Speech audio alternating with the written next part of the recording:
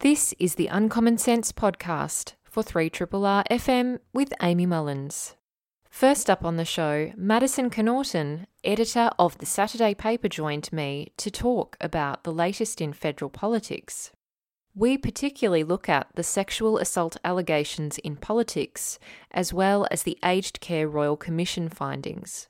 Then, author and former war correspondent Elizabeth Becker joined me to talk about three brilliant women war reporters on the front line during the Vietnam War. This is all detailed in her new book, You Don't Belong Here: How Three Women Rewrote the Story of War. Then, finally, biographer Jacqueline Kent joined me to discuss her book, Vida, A Woman for Our Time, which examines the lives of women activists and politicians who shaped Victoria, including suffragist Vida Goldstein. I want to welcome onto the program Maddison Connaughton. She's the editor of the Saturday paper, and she's been pretty busy, as have her correspondents, including some correspondents whose work we will be referring to today, as well as a number of other journalists who've been holding the light up to the Scott Morrison coalition government, particularly in two key areas, the sexual assault and rape allegations that have been surrounding politics for a number of weeks now. And we're also going to be talking about the Aged Care Royal Commission and the final report that was in fact tabled last Monday, not yesterday, but the Monday before. Amidst all of this turbulence and crisis that was and still is enveloping Morrison's government. So it did, as I said earlier, really miss its time to shine. And Richard Dennis and I did mention the political motivations potentially around the timing of that report release, and also the fact that journalists couldn't even read it by the time they had to rush to the press conference. So anyway, there's a lot to be sceptical about in this day and age in federal politics, and to hold up the light to that is Maddison Connaughton. Thanks so much, Maddison, for joining me today.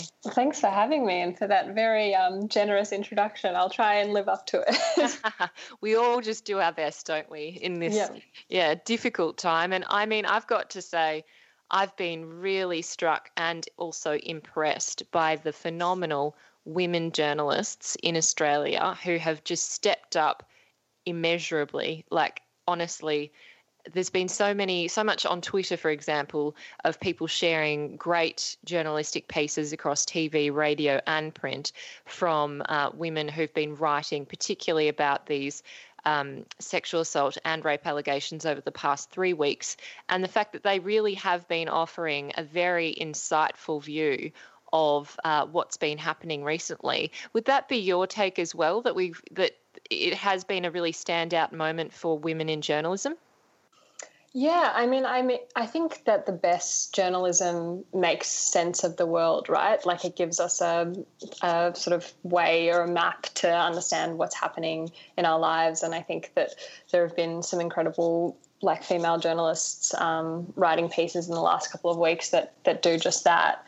I guess, Louise Milligan stands out, Sam Maiden, Catherine Murphy, Annabelle Crabb, Laura Tingle, and also Karen Middleton, who works at the Saturday paper. I think the thing that sort of binds those women together is that they've all spent a lot of time in the Canberra Press Gallery, and I think understand, other than Louise Milligan actually, but they understand the dynamics of what is happening in that place, and have probably, watched these behaviours play out on sort of a less extreme level, but I think the level of misogyny in that building, in that workplace, the level of sexism that they come up against, I think, has given them life experience to write about these things in a really poignant and instructive way. And I think Amy Ramikis is another to mention as well. She wrote a piece for The Guardian that just really, I think, I saw shared everywhere and really spoke to the kind of culture of Parliament House and what it's like to try and work there as a journalist, but also as a staffer. Yeah, I absolutely think following Amy is a must on Twitter and reading everything she says. She always has really great insights.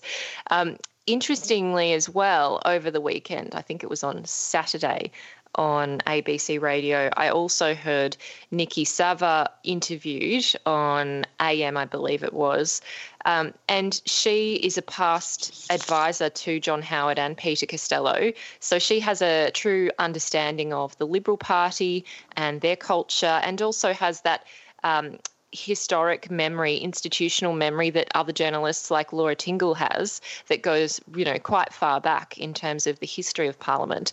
And she was quite astounded at the actions and behaviours of the politicians and the way that they've been responding or not responding to this issue. And she did say that, and I'm going to paraphrase here, that with Scott Morrison and his reaction to all of these issues, including the Brittany Higgins issue, including the more recent allegations against the Attorney General, Christian Porter, that she said, in the past we would have just called this guy, our Prime Minister, he's just a bloke that doesn't get it.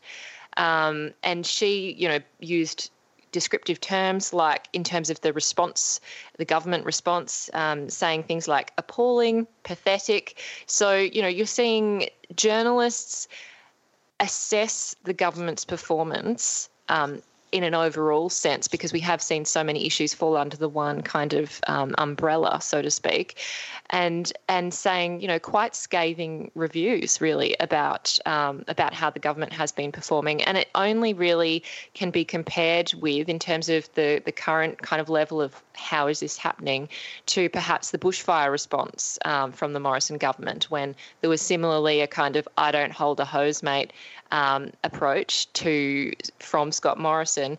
He also said similar words to the press on the Thursday after the Christian Porter press conference. He said, "You see, I'm not the Commissioner of Police." Mm-hmm. He said, "I'm not the police force. I have given it to the police to investigate." So we've seen so many kind of deflections and disinterest, and even people like Catherine Murphy say that this Prime Minister is passive. He's not acting. So I wondered what your assessment is. Maybe we can weave that into the story of what has happened since Tuesday last week, because so much has happened, which Four Corners very beautifully laid out last night in a poignant and sharp and clear way. Yeah, I mean, I guess the major thing that's happened since last Tuesday is that Christian Porter came forward on Wednesday and named himself as the cabinet minister, accused of historical rape allegations. In a press conference in Perth, actually, he wasn't in Canberra; he was over in Perth, and issued a denial. I think, there's been a lot of talk about it being a vigorous denial or a vehement denial. I think it's just important to say that it's a denial. And he was quite adamant that none of the things that had been printed had happened. Also said that he had not been approached by journalists ahead of the publishing of the original story, which was the story about the letter being sent to Penny Wong, Sarah Hanson-Young, in the Prime Minister's office, outlining the woman's allegations, and there was a letter and also a sort of 30-page dossier as well, which she had written and sort of prepared for her lawyer in preparation for making a statement to the police, which she was never actually able to make before she passed away last year by suicide. So that press conference, I think, was pretty extraordinary. I don't know, Amy, if you've ever seen anything like that in Australian politics. I certainly haven't. I think it felt, Annabelle Crabb on the weekend referred to this whole sort of saga as operatic, and I do feel like it has this kind of extremity to it that I haven't really seen in politics in a really long time. I guess, as you said, the bushfires probably feel like the same level of stakes and the same sort of mishandling by the government. And I guess the thing that really stands out to me, and I think to a lot of women and a lot of survivors, is that the Prime Minister is adamant that he has not read the dossier that was sent to his office, and Christian Porter has also not read the dossier. at his latest the last time he was asked about it.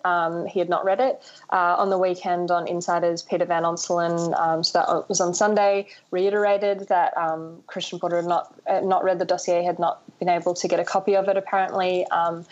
But I think that there's this real feeling, I think some commentators have said this already, but are women's stories not important enough to the Prime Minister that he won't even read them? And I think that really strikes home for a lot of people. Look, I think there's questions about why he would or wouldn't have read it. I think, if it's easy if you have not read a document to not be asked specific questions about it, like the strategic part of why you might not read something like that, in terms of like fronting the media. But I think that, the Prime Minister says these things. He's not the Commissioner of Police. That's correct. He's not the head of this investigation, anything like that. That's all correct. But he is the Prime Minister of the country.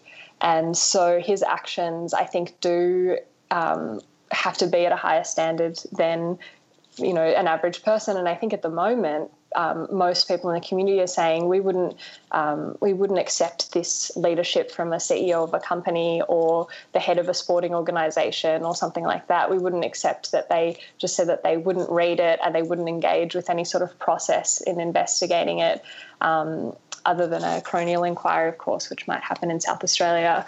But I think that a lot of people are saying that, this isn't acceptable in terms of leadership from the Prime Minister, that he needs to step up and kind of, step forward.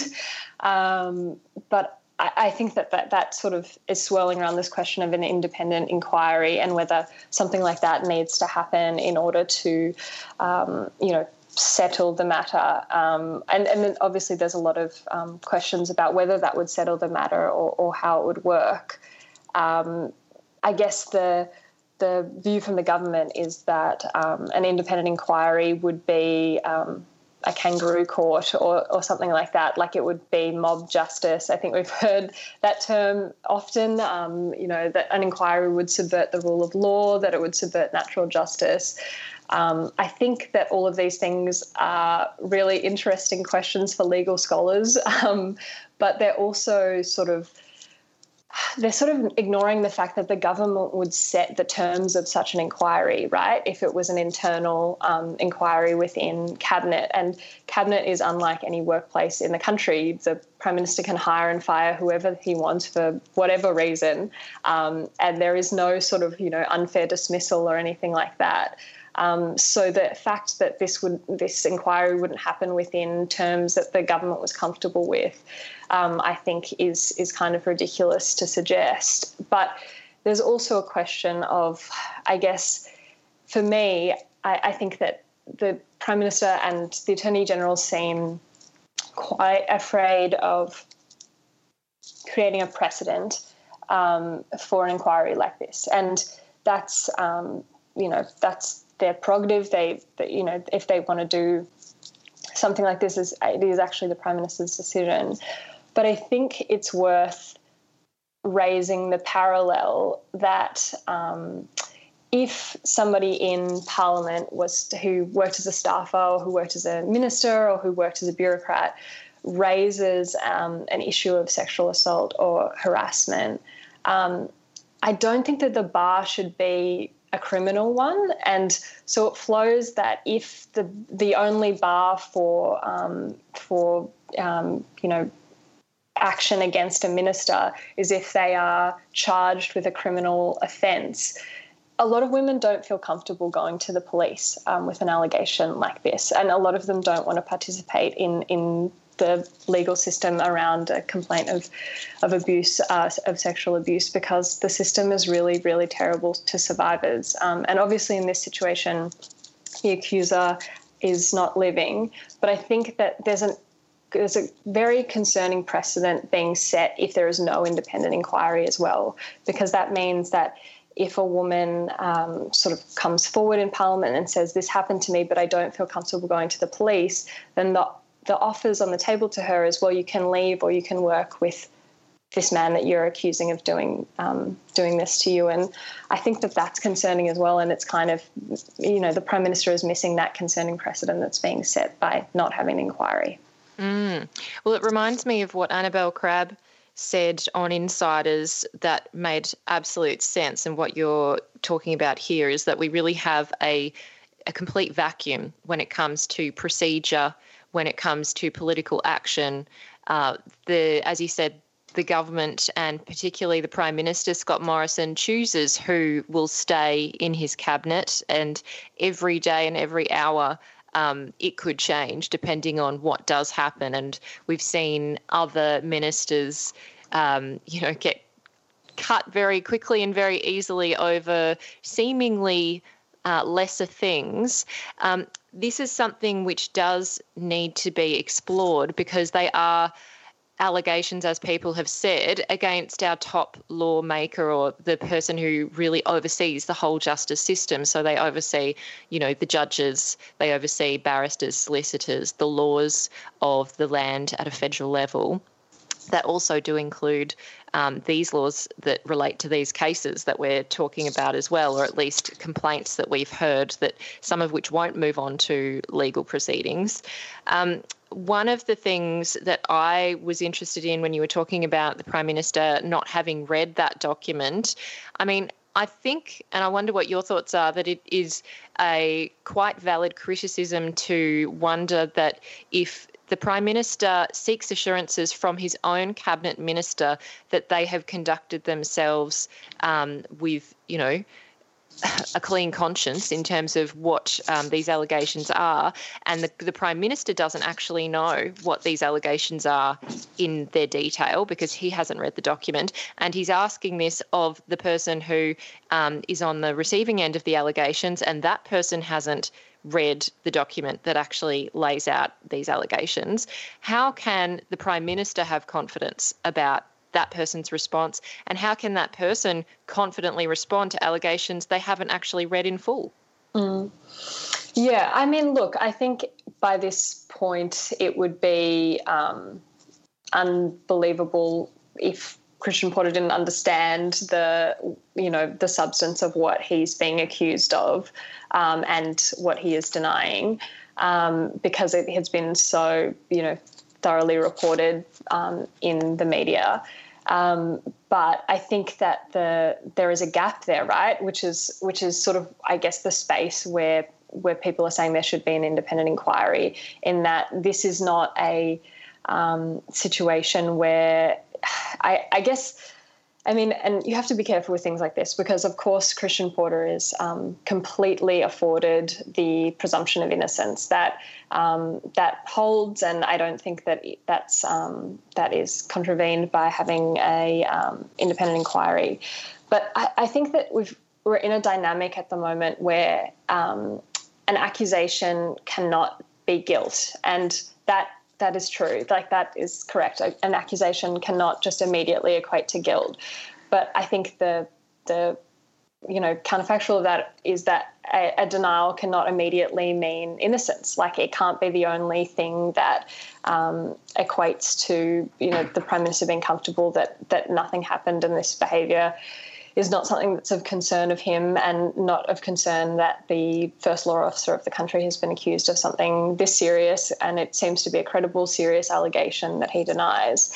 But I think that balance in the legal system is a little bit confusing in this situation, and I guess is probably confusing more generally in how women sort of navigate the legal system and it is usually women who, when they're making an allegation of sexual assault, because it's a dynamic. And, I think that people have written about this really incredibly, like I think of Bree Lee's book, Eggshell Skull, but also Louise Milligan's book, Witness, kind of about how the legal system treats women who come forward with allegations of sexual assault, and that the system is really stacked against them. And potentially that the the presumption of innocence sort of flowing to a denial equals innocence dynamic is kind of concerning and probably wouldn't be okay for most workplaces. Like, I think that, this has been said, but like, I think that most companies would have HR processes in place to investigate things like this, even if they don't rise to the level of the police launching a criminal investigation or laying charges. Or in, the sporting world, there's been processes developed over time because there's been so much public backlash to how, the NRL or AFL has responded to accusations of sexual assault by players where they are stood aside, and there's, an internal process as well as the criminal process that runs through the police. And I think the Prime Minister should be leading the way on this, not following, and there should be better standards in Parliament House than there are elsewhere, not worse standards, or at least there should be the same standards. Well, there is actually a cabinet, like a ministerial code of conduct that does set out standards for ministers. It is a little bit vague. It's a very vague document, I would say. Yeah, and in the enforcement, because it really is Scott Morrison to be the chief enforcer of this document, essentially. So it depends, what Prime Minister you have. And Malcolm Turnbull was featured last night on Four Corners talking about his discussion with Christian Porter about other allegations that had been made about his professional conduct and with staffers, for example, who were seen in a bar with him. One thing that I wanted to close out on this issue is really the fact that, and what others have also brought up, is that if there is this kind of stalemate, which is we won't conduct an independent investigation at arm's length from the Cabinet and at arm's length from the government by a judicial officer who is retired, for example, if that does not occur, and obviously because New South Wales Police has said that their case is essentially closed. They never interviewed Christian Porter because the woman who has made the allegation, and last night Four Corners named her Kate, she said that she, had gone to police. She had met with them and discussed the allegations a number of times, and that she had eventually contacted police on, let me just double check the time of it, on the 23rd of June 2020, she sent detectives an email indicating she no longer felt able to proceed with reporting the matter, citing medical and personal reasons. She then, the strike force replied to that email the day after, and then the day after that they found out that the woman, the complainant, had passed away. So that closes out that avenue that the Prime Minister has put forward as being the solution. It's been the reason why he says there's nothing for him to actively deal with at the moment, because he sent it off to the police. Now they've said, well, the police has closed the matter, so that closes the issue. But the issue doesn't necessarily become closed in politics, does it, Maddison, in terms of the questions that we've just been discussing about ministerial standards? If that isn't an avenue for Christian Porter to prove his innocence in a court of law, then what is there in terms of the being able to test these allegations and being able to have closure for both sides in terms of the friends who are advocating for Kate and also for Christian Porter, who denies the allegations?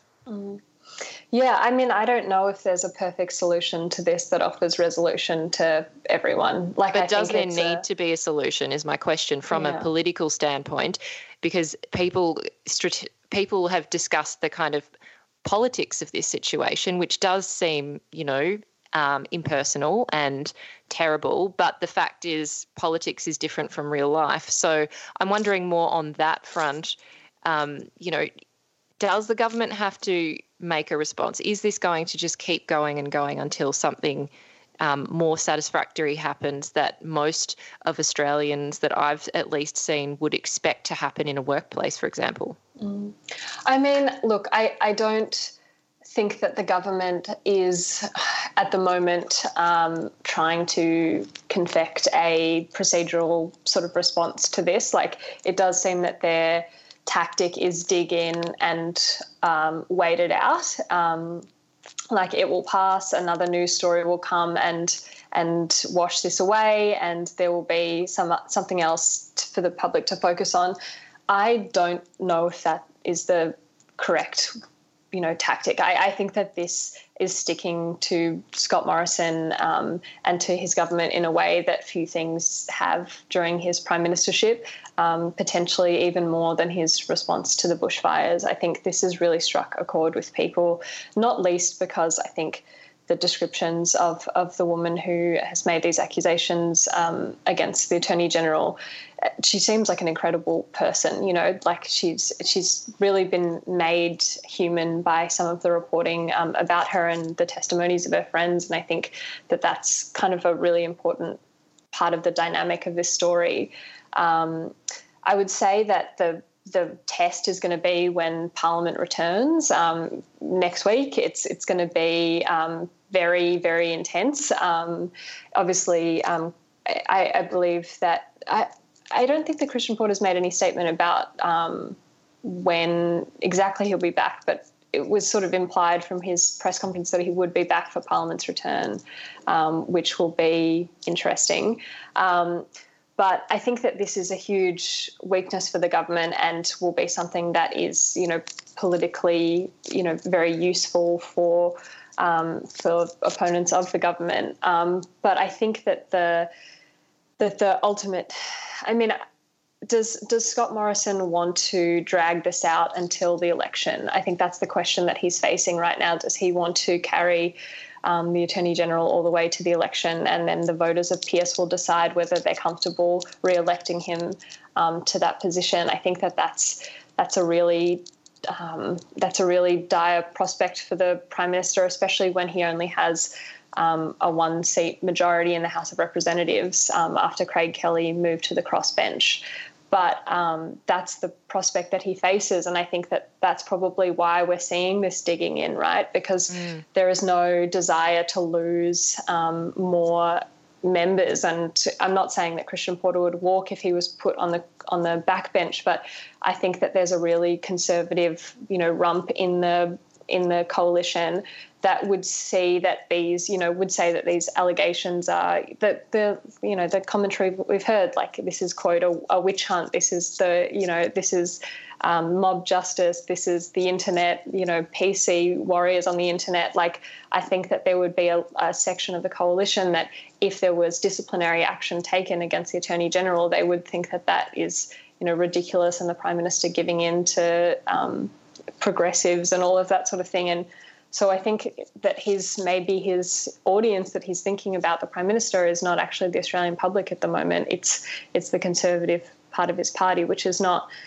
I don't think that's the way to lead when you have a situation like this, which is really a national reckoning about how women are treated in the workplace and also, at the extreme end of that, of how we deal with allegations of sexual assault. Well, just finally on that point, before we get to aged care, one of the other parts of this story, which we had been discussing on this show earlier on, was the allegations made by Brittany Higgins. She alleges that she was raped in Defence Minister Reynolds' office, on the couch in her office. And this is something that has had a kind of ongoing life in terms of the back and forth of what we've been learning through the media, through reporting, and also from Brittany herself. And we had seen at the end of last week in the Australian newspaper reports that Minister Reynolds apparently had called Brittany Higgins a, quote, lying cow, and that was supposedly in relation not to the allegation itself, but Brittany Higgins's claims that she didn't feel supported enough by that office and the minister as well.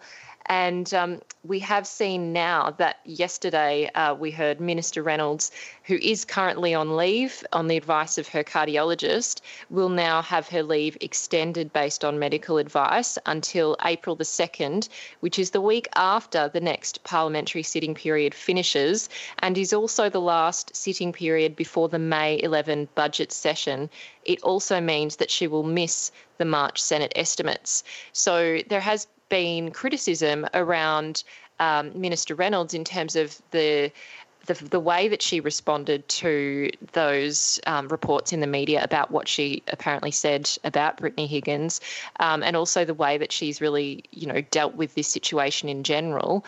There are concerns, I guess, that they will not be able to put questions to Minister Reynolds at Senate estimates, which is one of those key forums that you do get to draw out more information about certain issues from other senators. I'm wondering what your thoughts are in relation to this, and I guess what it's saying about the overall culture and issues that we're dealing with here in federal parliament. Yeah, I mean, I think that there are obviously, it seems like there are potentially legal proceedings going on around Linda Reynolds's comments about Brittany Higgins, which the minister hasn't denied, and like that may lead to some sort of formal apology. I mean, I don't think it should have taken, a defamation letter from Brittany Higgins to the minister to, bring forth a formal apology. I think it's pretty horrific that was the language that was used to describe, a young woman who had made a very, very serious claim and had been brave enough to kind of do that publicly in a public forum on TV, put her face to her claims. Like, that would have been a terrifying experience. And I think that for that to be the minister's response to, quibbling with specifics about Brittany's sort of recollection of how things were handled by the office. It's very tricky because this is clearly a cultural issue within Parliament, but it's not just limited to Parliament, of course. And I think Danya Mani, who was on Q&A this week, put it really well in saying that, women in these spaces in leadership positions also need to look at how they've potentially internalized the misogyny of the culture of the workplace, right? And so I think that there are women in leadership positions that need to think about how the language they're using and how they're reflecting the kind of misogyny of Parliament. But ultimately, it comes back to the Prime Minister and the tone that he set. So what Linda Reynolds said was horrific, but I think it exists in an environment that's created by the Prime Minister. And so for this to wholly become a disciplinary action against the Defence Minister, I think that's important and valid, and those comments are completely unacceptable, but they don't exist in a vacuum, right? And I think that in a place like Canberra that's so hierarchical, it's important that that the Prime Minister actually look at himself and the environment that he's creating in that building and in that government that makes ministers feel like they can talk about staffers who raise very serious allegations and who are, brave enough to want to actually fix the culture there, that they put their name and their face out with those allegations in the public because they haven't been given a fair hearing internally. Absolutely. I just want to ask finally about aged care, and we are going to go into this in much greater depth in subsequent shows, so I hope no one thinks I'm going to only give it 5 minutes or so, because I do want to just focus on aged care by itself. But I also think it's important to actually recognise it, given that it has been released, the final report into the Aged Care Royal Commission, and I know that Rick Morton has been doing great reporting on aged care at the Saturday paper for a very long time. And it is certainly something we've all been waiting to see. We did see the interim report be released last year, but now we finally have the recommendations. There is some divergence between the commissioners about some of their recommendations, particularly around funding. First of all, what was their assessment of the aged care system in terms of whether it's been delivering, whether the regulator has been doing its job, whether the government has actually been doing its job around oversight from the Department of Health?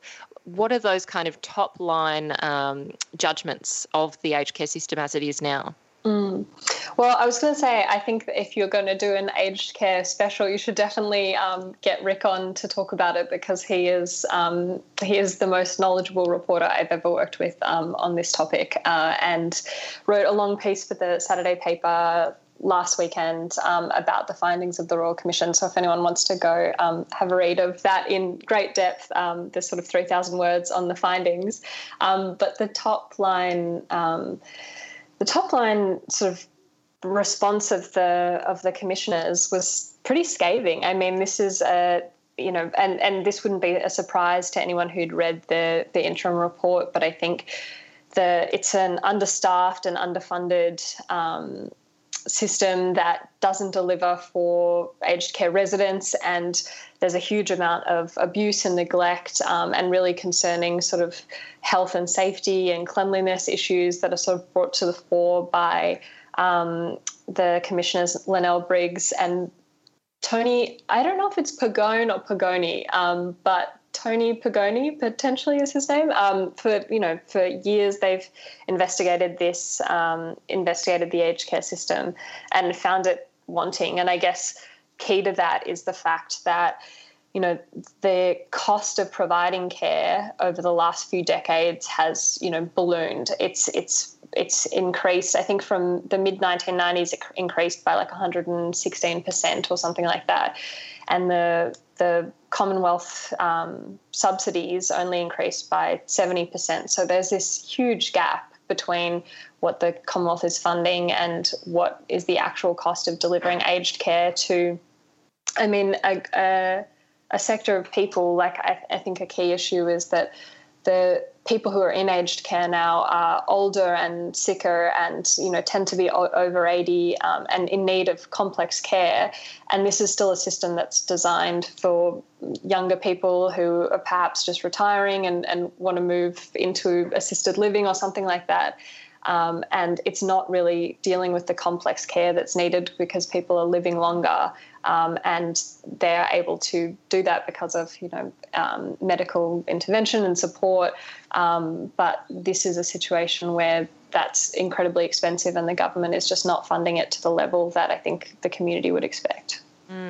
Well, one of the issues around complex care is that currently there is no minimum staffing requirements in terms of registered nurses being on site. So in their recommendations, the commissioners have said that registered nurses should be on duty 24 hours a day, 7 days a week, and provide 40 minutes of direct care per resident per day.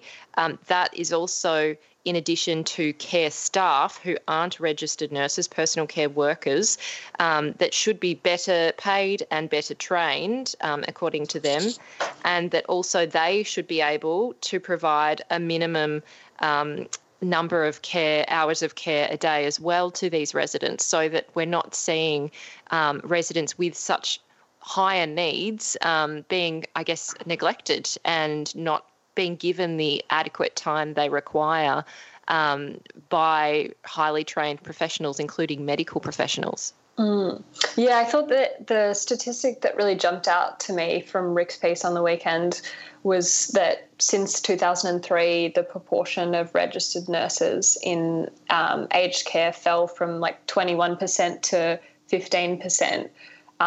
Meanwhile, the proportion of, low-paid personal care workers who are often casuals, who don't have the sort of training that, nurses or registered nurses would have, jumped from, 58% to 70%. So they now make up the vast majority of workers within aged care. And I think that there's just not a acknowledgement by the government yet. I mean, we'll have to see what their response to this report is, and they've put more than $400 million into the system immediately as sort of an injection, and they've said that at the budget that will be their response to the Aged Care Royal Commission. But I think that for years there has been the government has sort of been pretending that if you get more workers in there, even if they're, underpaid, undertrained, just bodies on the ground will be enough. And clearly what the Aged Care Royal Commission is saying is it doesn't matter if you have, 50 underpaid, undertrained staff. What you need is one really highly trained registered nurse who can give this high level of care.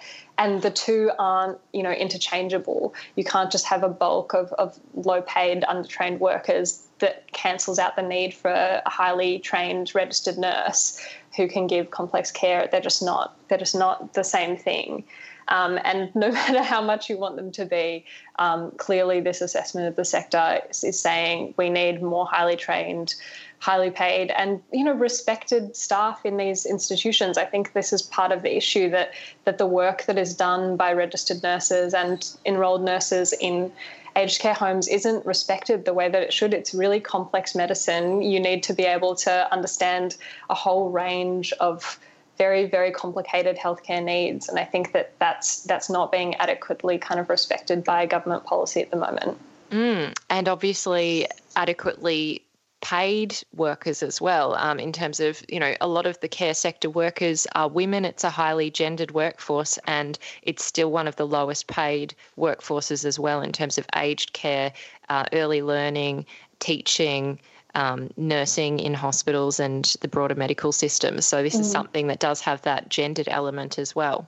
Of course. I think it's not a revelation to say that the two topics that we've talked about today both come back to the issue of, women not being respected in workplaces or when they speak in public. And, these aren't on completely separate issues. There is a theme that runs through them. There certainly is. Maddison, it's just been fantastic to chat with you, and I know we could continue talking because there's so much going on, but I'm really grateful to you for your time, and also I do hope that I can catch up with Rick about aged care. That would be great, so feel free to put in a good word and we can catch up later on. But thank you for taking the time to catch up with us today, and I do hope that you have a great week ahead and that people can check out the Saturday paper on a Saturday. It's printed and it's also online. Thank you so much for having me. I've got a paper to go put out, so I've got to go. But no worries. Thank you. It's been great to chat. This is a podcast from Triple R, an independent media organisation in Melbourne, Australia. Triple R is listener-supported radio and receives no direct government funding. If you would like to financially support Triple R by donating or becoming a subscriber, hit up the Triple R website to find out how. And you are tuned in to Uncommon Sense on 3RRR FM with me, Amy Mullins, and I'm absolutely delighted to welcome onto the program award-winning journalist Elizabeth Becker. She began her career as a war correspondent for the Washington Post in Cambodia. She was also a correspondent covering foreign policy in Washington, D.C. for the New York Times, and she is the author of the definitive book on the Khmer Rouge when the war was over, and her latest book has just been released by Black Ink here in Australia. It's called You Don't Belong Here: How Three Women Rewrote the Story of War.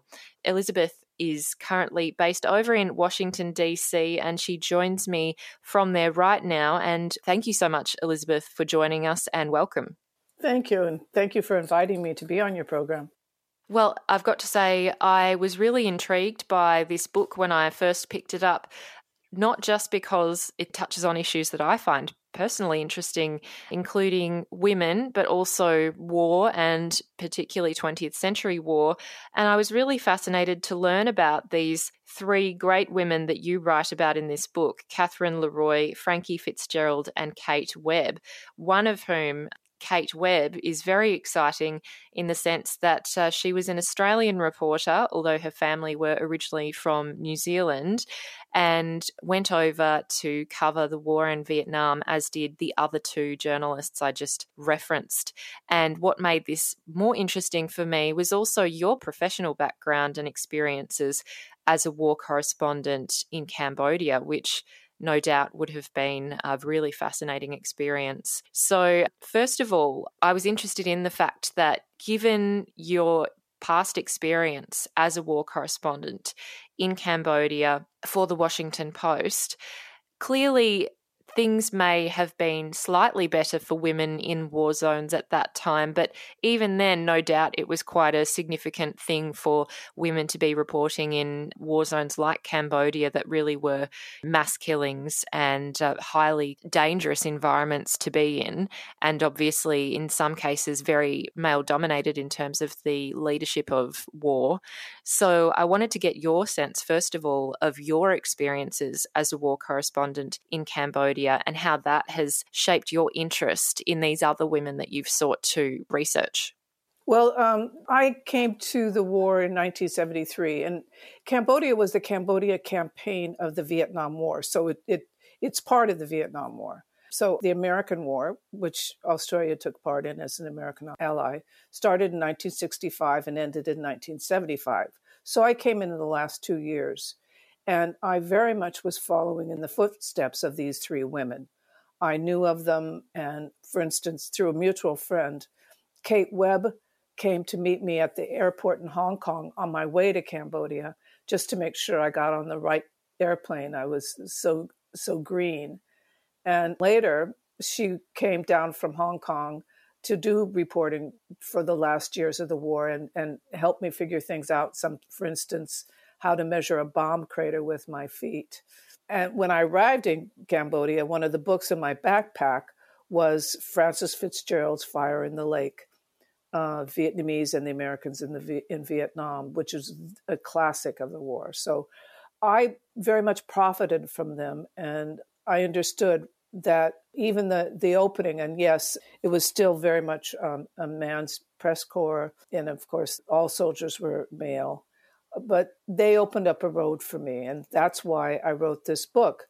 I thought that who they were and all the contributions they made and all the pioneering work they had done had been forgotten.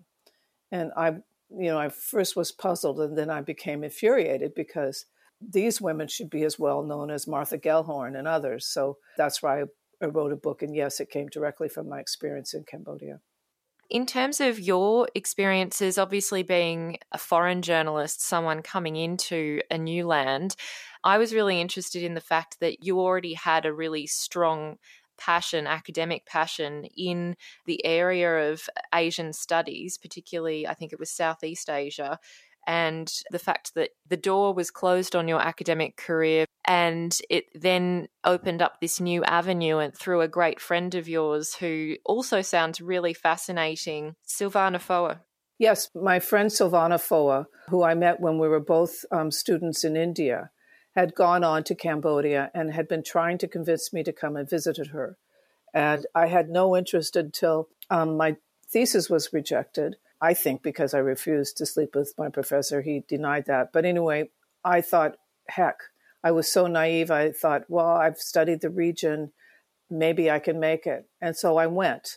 And within a few months, she was thrown out of the country for writing a very good investigation of the illegal action of the American government in the big air campaign, bombing campaign.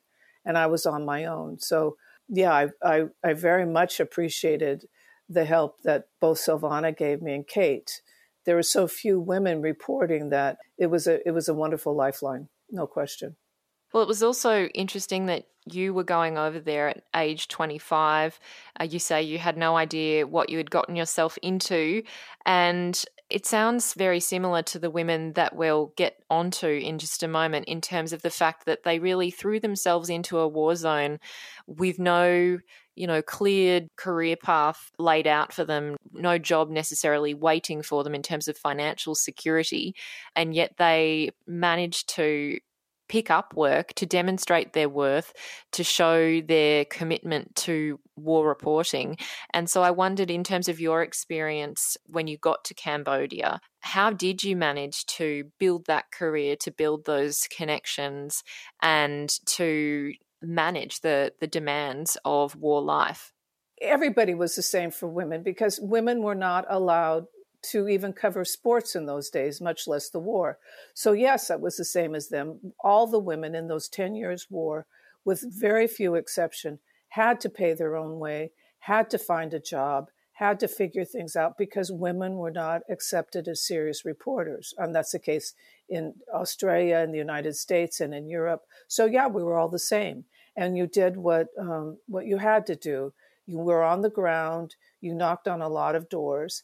And because there was so much interest in the war, eventually you got work. And hopefully you were able to make enough money to keep going until another opportunity and another opportunity. And so finally I became the contract stringer for Newsweek and for the Washington Post. But yes, it was the same for all of us from 1965 to 1975. I think I can count on one hand the number of women in those long 10 years who actually were sent over by a news organization. The rest of us had to do it on our own. And for those who are listening and aren't familiar with the role and the job of a stringer, could you just share briefly with us what that means? You have the exclusive right to be the reporter for that organization when their own staff correspondent is not visiting.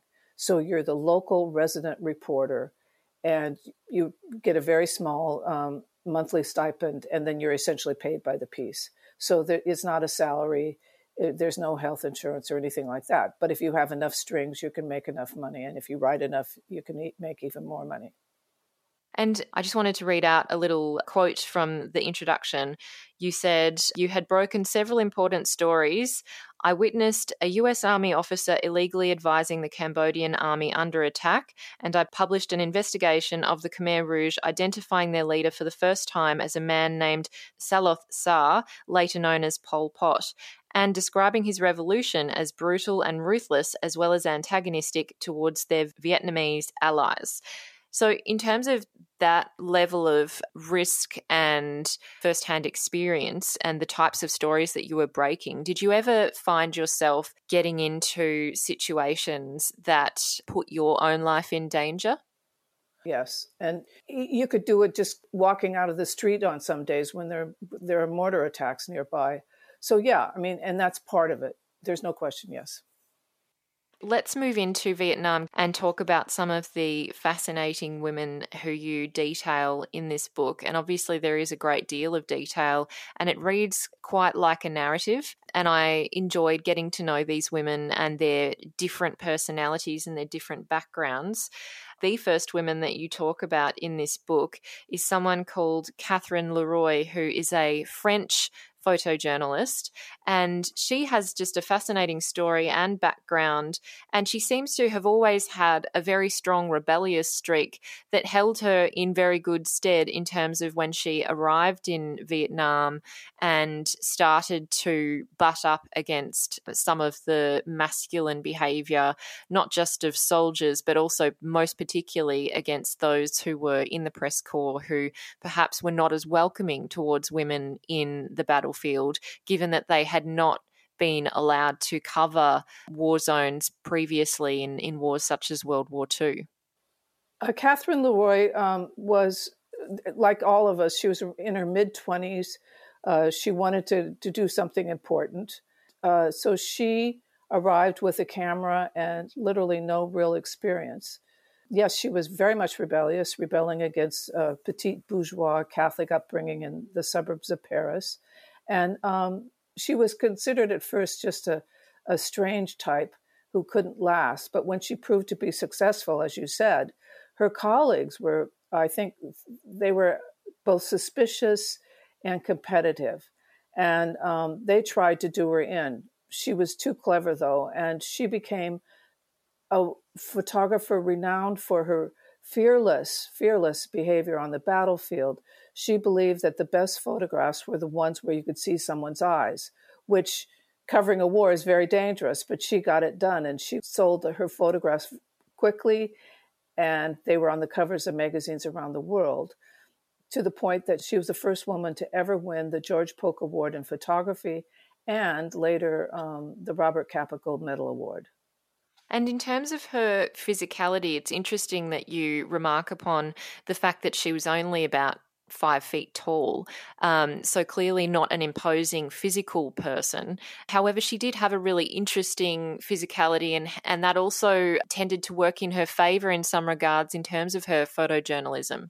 Well, what she did was she's so small, she no one noticed her.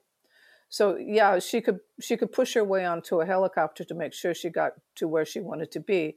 But then she sort of disappeared, and she would crawl in the mud to get her photograph, and no one would notice her. She was so small. And people would say after they saw the photographs, I didn't see her. So she was small, she was quick, and she could be invisible almost. And she was also really interesting in the sense of her French culture and her French background, and was seen to be a person of interest in that regard, able to share some little parts of France with the American soldiers, for example. But because she didn't have a partner like Fitzgerald did, she was targeted in terms of gossip around her sex life and the way that she conducted herself. And there was a lot of unfair criticism around her behaviour, wasn't there? Well, first of all, as a French woman, she grew up knowing about Vietnam, Cambodia, and Laos, what the French called Indochina, their colonies. So she had a deeper appreciation for what the war meant than a lot of Americans, because, her father wanted the French to stay, and he cried when the French lost in Dien Bien Phu. So that was very important. In terms of the gossip, there were so few women, and they were treated with such disdain in terms of their profession. The men mostly talked about their personal lives and who was sleeping with whom. And because for most of the years that she was in Vietnam, she was the only woman photographer on the battlefield. So there was sort of vicious gossip. And yeah, it was not good. And it bothered her. And it does seem that the challenges that she had in terms of her success, there were a couple of times when her press badge or accreditation was threatened and taken away briefly, and also there was also another attempt to prevent women from reporting at all on the ground at one point in Vietnam, and that didn't just affect Leroy. But what were these instances, and how did Leroy manage to get past them? Well, as I said, there was a lot of competition and just disdain for having a woman, as they said, act like a man. She didn't belong there. So her colleagues, many anonymous, a few by name, worked with some of the U.S. military pressmen to challenge whether or not she was a discredit to the profession. And she briefly lost her credentials until she fought back and proved that, not only was that not the case, but that wasn't grounds for her to lose it. But that really hurt her. And after that, she was very careful about who she would befriend and who she would essentially work with. So she found some American and European photographers who she trusted, and she only worked with them. She was part of a handful, and secondly, handful of women who convinced the Pentagon, the civilian side of the U.S. military, to prevent the military from imposing that World War II ban, which was still official. Should have been imposed, but because of the nature of the Vietnam War, it wasn't. It was not enforced. And General William Westmoreland, who headed the U.S. military, threatened to reimpose it, and the women convinced them not to. And that was important because that essentially was the end of that ban. And every woman since has been able to cover the U.S. military on the battlefield because of a handful of those women. And you do say in the book that this was one of the rare times that these women could and would gather together in one group to really push back and to organise together. At the time, it was really seen to be a negative thing to be associated with women's liberation, as you talk about with Kate Webb. But I was interested in the observations you made about the fact that these women had very solitary or lonely experiences. And although they did find some people and individuals that they could speak with and, I guess friendly minds or friendly intellectuals that they could explore their ideas with, but this experience of working in a war seemed to be very solitary, very individual. Well, war can be lonely, first of all, male or female, but when you don't have female friends, it makes it lonelier. And so all the women, and I interviewed a lot who I didn't even quote, they all said it could be very lonely at times because you're going through an incredibly difficult emotional situation where countries are at war. And with the lack of female friendship, that is markedly lonely. And so in terms of Catherine Leroy and her experience, maybe we can close out her story. She seems to have had such a fascinating career, and I did look at some of her photos to get a sense of her photographic style, and one of the photos that you do mention in the book is that image where she jumped out of the plane with the American military and parachuted down into a jungle in Vietnam, and she took this photo midair of the other parachutists also going down with their parachute open, and it is really a striking and very beautiful image. And I just was really interested in that experience and the ways that she provided such a really interesting and unique perspective, especially given that she had other skills, such as being able to, jump out of a plane and parachute safely down. These are things that not every war journalist or photographic journalist would have. That's why I opened the book with that, because part of her rebellious youth was that she, on a dare, learned to jump in France. So she arrived in Vietnam already with a master's certificate. And when all the journalists heard about the first airborne assault in Vietnam, they wanted to apply, but Catherine was the only one accepted because she's the only one qualified. So there's no other journalist, photographer, or writer who was allowed to jump. And she's so small and the parachute was so big, it's amazing. She jumped while the other soldiers were jumping into a combat zone. She had 3 cameras around her neck. She took the photographs. She landed, and then she followed them into that combat zone. So it's extraordinary. And it turned out to be the last air assault. Indeed. And in terms of the ending of Catherine Leroy's career, how did she conclude her career? How long did she tough it out in that intense environment? She left Vietnam the end of 1967, beginning of 1968. She did some photography in the Middle Eastern wars and then came back to Vietnam for the very end of the war in 1975. And then from there, she went back to the Middle East, took more war photographs. She did some fashion photography in Japan. And in her 50s, she had lost her footing in the field, and she died very young in her early 60s of cancer. That's a really sad story to hear. And I know that you said Catherine had asthma as well, which was something she had to contend with during her childhood. But it seems like lots of things just wouldn't stop her from actually achieving her passions. Right. You're right. Very much so.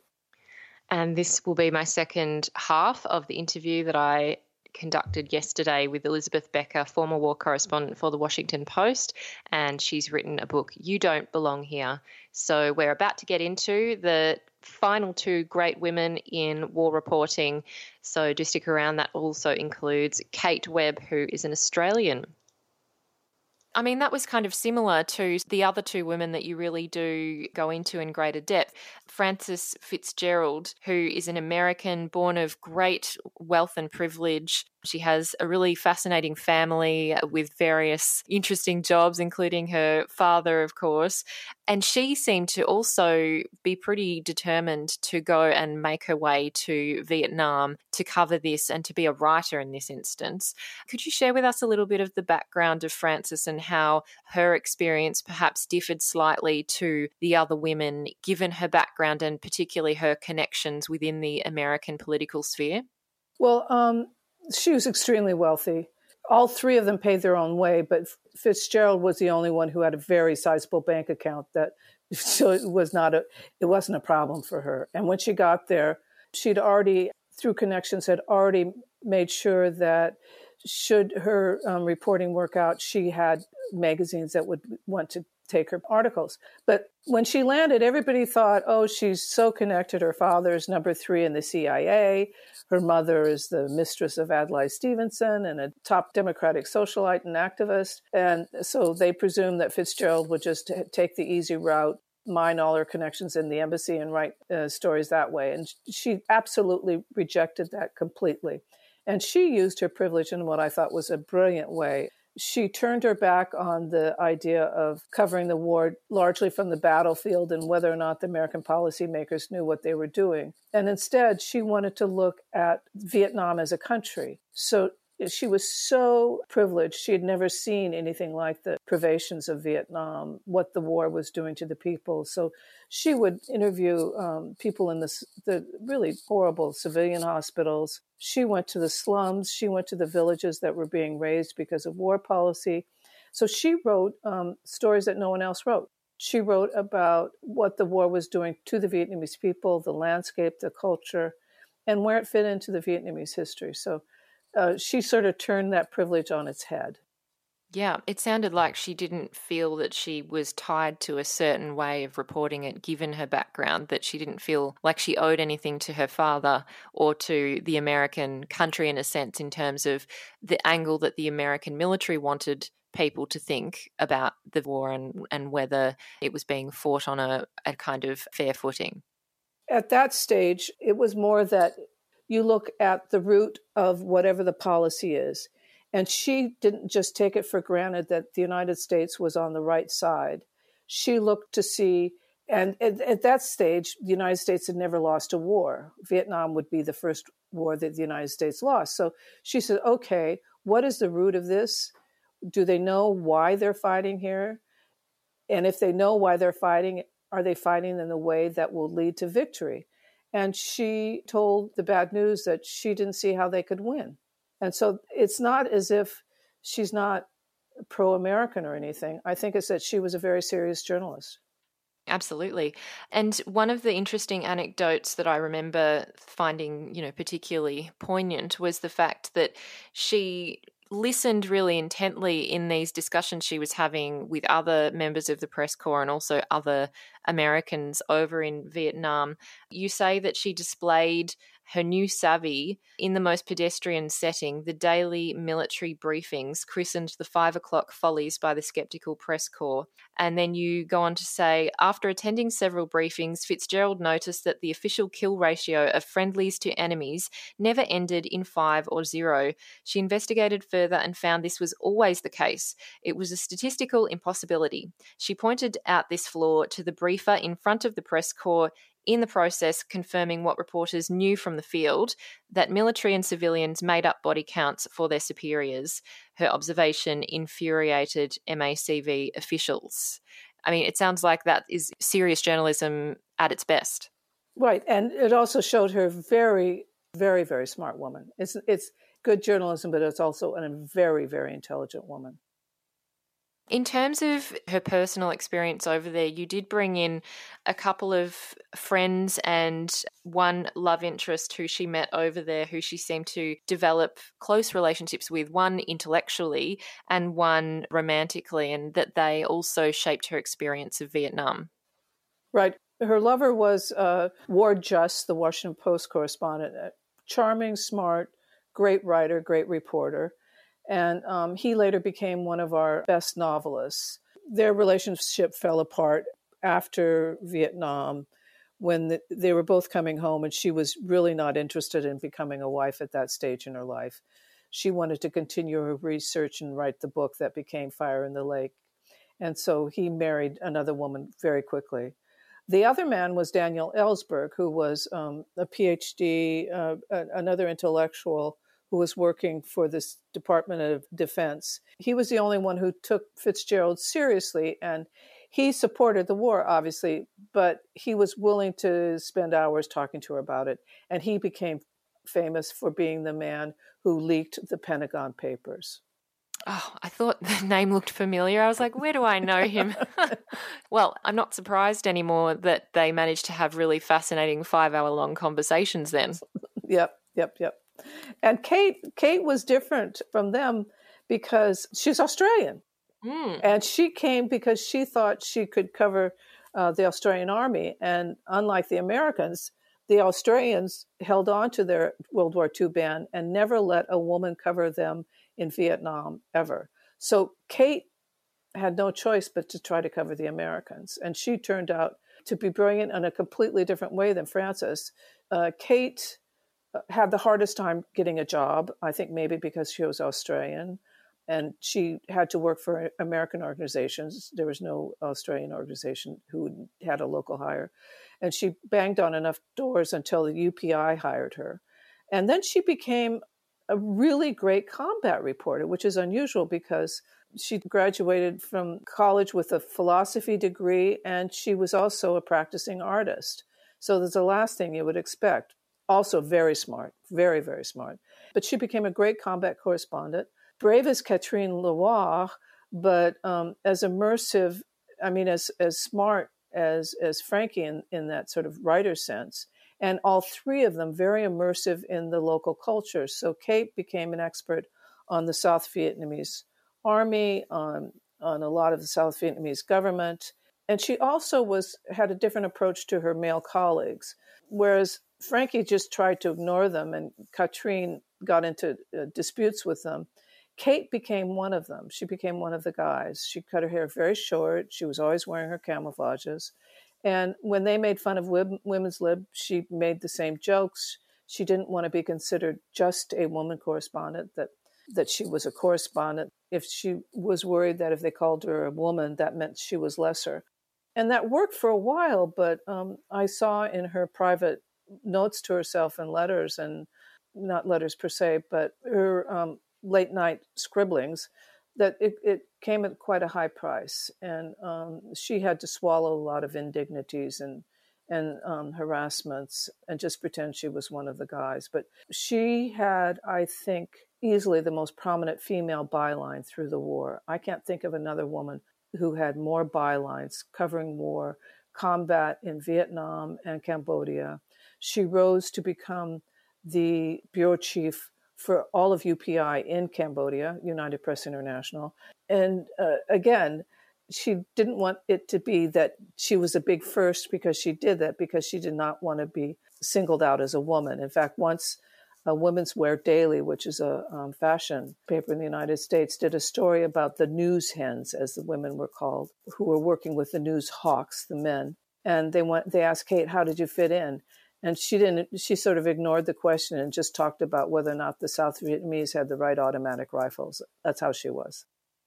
Good on her for deflecting that, because I know a lot of women don't want to just be seen through only that lens and being seen as a woman war reporter. They want to be seen as a war reporter, which was very difficult to get that kind of reception at the time, and still to some extent can be, depending on the situation today. I did want to read out a section about Kate Webb and her really interesting experience that you've mentioned just briefly there. Quote, Webb developed a loner's mystique within the press corps. She got along with everyone but remained aloof. She was friendly with other women. She saw Leroy in the field occasionally, but she had no close female friend other than her Vietnamese landlady. She liked drinking after hours with colleagues, all men, but then would disappear. In an unpublished novelistic memoir, she wrote about avoiding unwanted sexual advances from the men. One character warns her, beware, kid, he leches after you like the rest of us.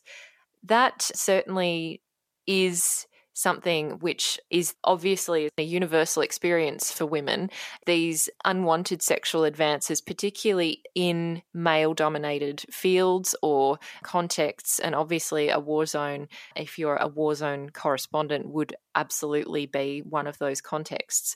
How did Kate Webb deal with these kind of situations? Like, you even talk about kind of comments that other men had made about you and your legs, for example, and seems like it does tend to be a common experience, this kind of unwanted sexual attention and remarks, and women needing to in some way protect themselves from potential unwanted advances. She would get out of harm's way. You leave when they're still drinking and you go back to your room and you lock the door. Or you make sure that when you're out in the field, you're with someone you can trust. It just becomes automatic. And you avoid all those things. Like if you went to a dinner and you saw all of a sudden men bringing prostitutes in and getting loud and crazy, you left. So it's a lot of avoidance. And still, that didn't mean you could get rid of them always, but you could certainly push them away. But yeah, it would never happen today as badly as it was then. I mean, Kate really had to swallow a lot. But she told me she said, don't complain in public, just keep a low profile and it'll go away. And when you met Kate, what kind of sense did you get from her? And potentially that advice might have been something that you took on, I'm not sure, but what did you take away from that meeting? I met her in Hong Kong, and she took care of me in Hong Kong. And then she came back a couple of times to Cambodia. And so, yeah, I saw her. And she's the kindest person in the whole world. She was so smart. She worked so hard. She's like a big sister. Everybody liked Kate. Everybody liked Kate. She's very funny. She had the softest voice, so you always had to lean close to hear her. And yeah, she knew how to navigate. I took her advice, and I was glad I did. I mean, there's problems with it down the road, but no, she was just a great colleague. Everybody wanted to be around Kate. She was a legend at a very young age. I was very lucky to have known her. Having read about her, I'm really impressed by her and wish that I had got to meet her as well. She sounds amazing, and we should be very proud as Australians to have someone of that passion and intellect and grit to have been, playing such a key role in the Vietnam War, reporting in the conflict zones. And you talk about the fact that her news stories from the field were very notable and quite different from the traditional wire service reports, because she often used strong personal narratives, which some journalists shy away from, but she didn't. And they do seem to be very effective in getting across the gravity of certain situations, but also sometimes how seemingly banal situations can turn into conflict almost instantly. And so she does say and write, "I had been sitting on the steps of the command post with Colonel Phuc and Colonel True, and we were laughing about always meeting on the street. We had been there about 15 minutes, and Colonel Luan joined us wearing a new pair of boots."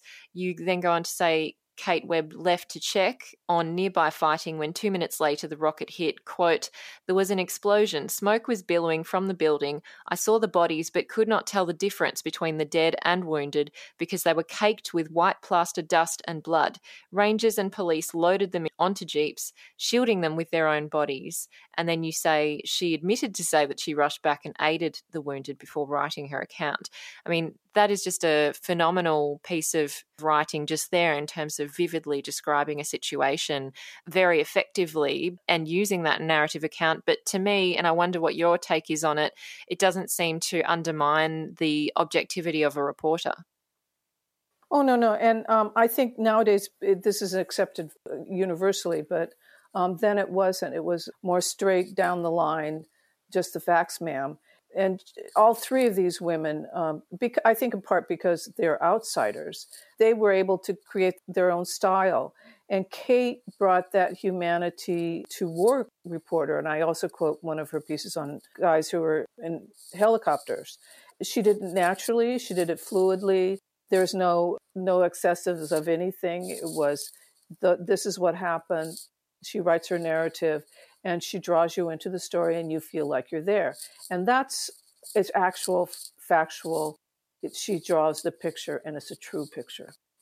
And it seems like these approaches to writing, including obviously Fitzgerald and Webb's, were noted and valued and commented on as providing a really unique perspective, both of them in different ways. Do you think that they were affecting the way that journalism was being conducted and reporting was being conducted? Then were they influencing other journalists as well?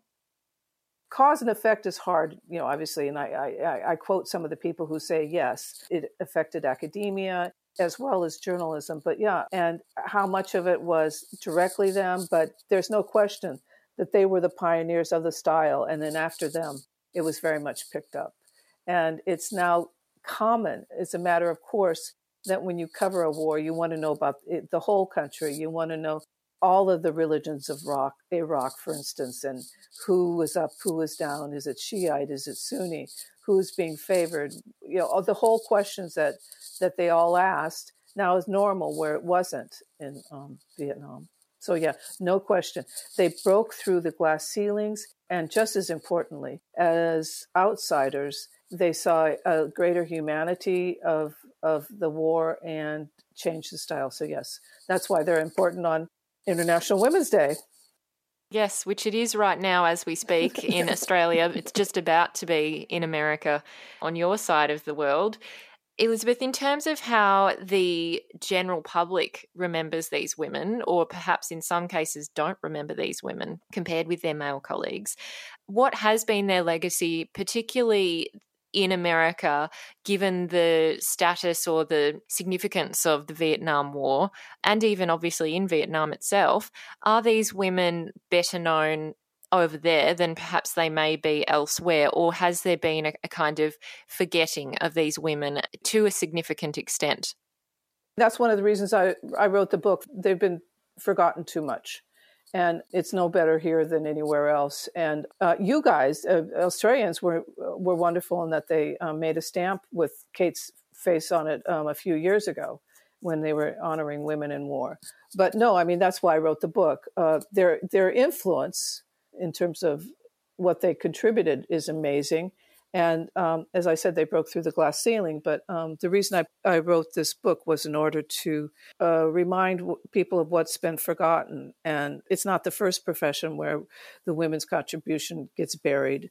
And every year, every month, there's a new story about the scientists or the engineers who had been forgotten. Well, I wanted these three to be remembered by not just journalists, but people who were interested in the Vietnam War. I wrote this book so that they could be part of the conversation. And then in this interconnected world, I think when you throw that pebble, so to speak, out, it's, the butterfly flapping the wing. I hope it leads to other things and other things and other things. And there's no statue to Martha Gellhorn of World War II, but everybody remembers her. Part of that was because it was a war that everybody was proud of winning. But I think, you're doing it just by having me on your program. So thank you. Thank you. I think we're doing it together. I'm so glad to contribute, and I'm so grateful that I've made it possible for Australians here to actually hear from you. Elizabeth, thank you so much for writing this book, and I really appreciate the commitment you've brought to this, to bringing their memories to us. Well, thank you, and happy International Women's Day. You too, Elizabeth. Thank you. This is a podcast from Triple R, an independent media organisation in Melbourne, Australia. Triple R is listener-supported radio and receives no direct government funding.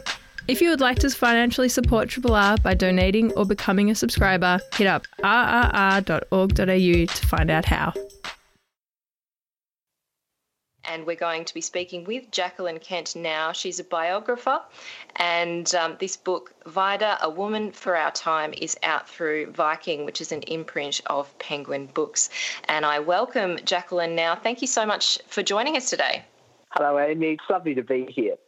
I'm just so grateful to get to talk with you about a topic and a person that I'm so impressed by. And she has so much personality and passion and conviction as well. So it's not hard to start to empathise and fall in love with the brilliance of Vida Goldstein.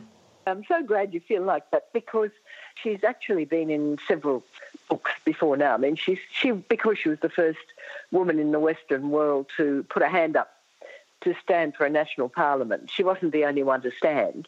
1903 this was, in Victoria. But, I mean, she's kind of been embalmed in a funny way, because she's one of these women who did something first, and that's all people know about her. So it was an absolute delight for me to kind of get into her a bit, read her speeches, read what she wrote, see how funny she was, see how warm and friendly and terrific she was. So, yes, I'm really glad you feel that way, because, so do I. Yeah. Yes, well, I was really lucky to encounter some of the primary documents about her when I was writing a Senate occasional lecture a year and a half ago, and we were talking about women in federal politics and the first women who actually got elected to federal politics, which was only in 1943. So I was quite shocked about how late that was, and then was interested in all those women who came before Enid Lyons and Dorothy Tangney. And of course, Vida definitely comes up, as you say, because of her real significance in history. But also there were so many other women, I guess lesser known women as well, who did put their hand up in that first 1903 election, which you also do talk about in the book as well, and show the context that Vida was working in when she put her hand up. And I wanted to start off this conversation with her formative years because I think it's similar to what we always see, which is you kind of hear about, like you've said, a kind of embalmed famous person and you just think, oh, well, they came out a fully formed human being when they ran for Parliament in 1903. But in fact, there was so many different major life events and developments in Vida's life that has been instrumental, clearly, in actually getting her to that point. So maybe we can start by talking about her mother and father, which seem to be really important figures in her life for different reasons. Yes, that's terrific. It's, being a biographer, biographers are always terribly interested in where people started out from and, childhood influences and tracing threads through people's lives. But in Vida's case, I think you're absolutely right. Her mother, Isabella, and her father, Jacob, were both rebellious people in their way. Isabella was a daughter of the Western District, and she and Jacob met in Portland. Jacob was nothing like as aristocratic, in quotes, as Isabella was. Jacob was an Irishman was born, I think, in Belfast, and his name, he did have a Jewish background, which Goldstein would tell you, but he escaped from his family when he was about 19, got on a ship, came to Australia, ended up in Portland and met Isabella, and she was desperate to get away from her own family because though there was money and she had a very comfortable life, she really wanted to do more with her life. And also there were real family problems, which I go into a bit in the book, which made her desperate to get away from that milieu.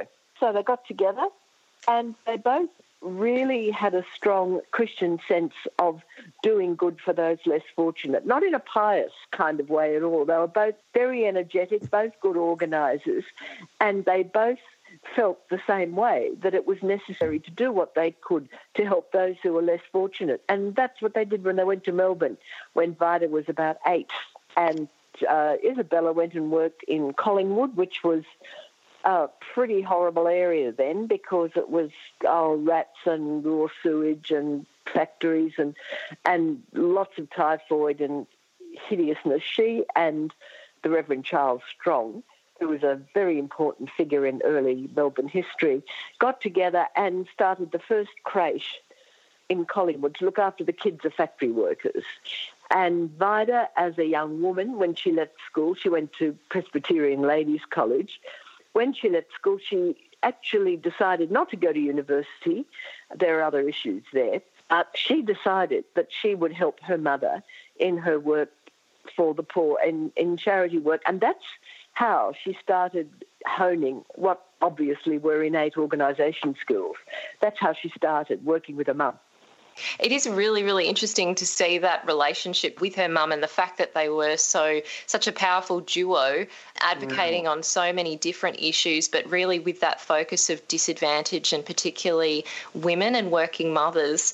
Those descriptions of Collingwood and the slums in Melbourne were pretty shocking and rather visceral when you read them, and you kind of feel for the women who were clearly just doing their absolute best to scrape by and make it and feed their children.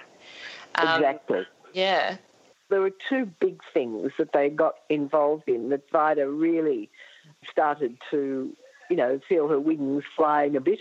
One was the Monster Petition, which was 1901, and it was a petition signed by 30,000 women in Victoria to get the state vote, because Victoria was the last of all the former colonies to give women the right to vote in state elections. The federal one came in 1903, which we'll talk about in a sec, I guess. But yes, really, that was the big thing. And she helped. She went around knocking on doors and saying to women, will you sign this petition? And that was really her first sort of solo effort. But then she and her mother were on the committee that put together the Queen Victoria Hospital, which was the first hospital in Victoria, and I think probably in Australia, that was set up by women for women. And thanks to a woman named Annette Bear Crawford, who was one of the great movers and shakers of this campaign, they started what was called a shilling fund. So they'd go around again and ask women, please, can you contribute a shilling to the building of this hospital? And it was enormously successful because even women in rural Victoria who weren't going to use the hospital, which would be in Melbourne, put their money into it because women really felt very uncomfortable about male doctors. Women doctors were only just starting to appear. They'd only recently got the right, women had only just recently got the right to graduate as doctors. And so they were sort of really wanting that to keep going, of course. And women in the provinces of Melbourne, in the outer reaches of Melbourne, just decided this was a really good thing, and they were supporting the cause. So they got a lot of shillings, and eventually the hospital was built. There was those two experiences, I think, and working with Annette Bear Crawford that really made Vida into the administrative organiser and incredibly competent organiser that she did become. Indeed. And that was a really fascinating part of that story, was the formation of the Queen Victoria Hospital. And you write that it was opened in, was it 1897?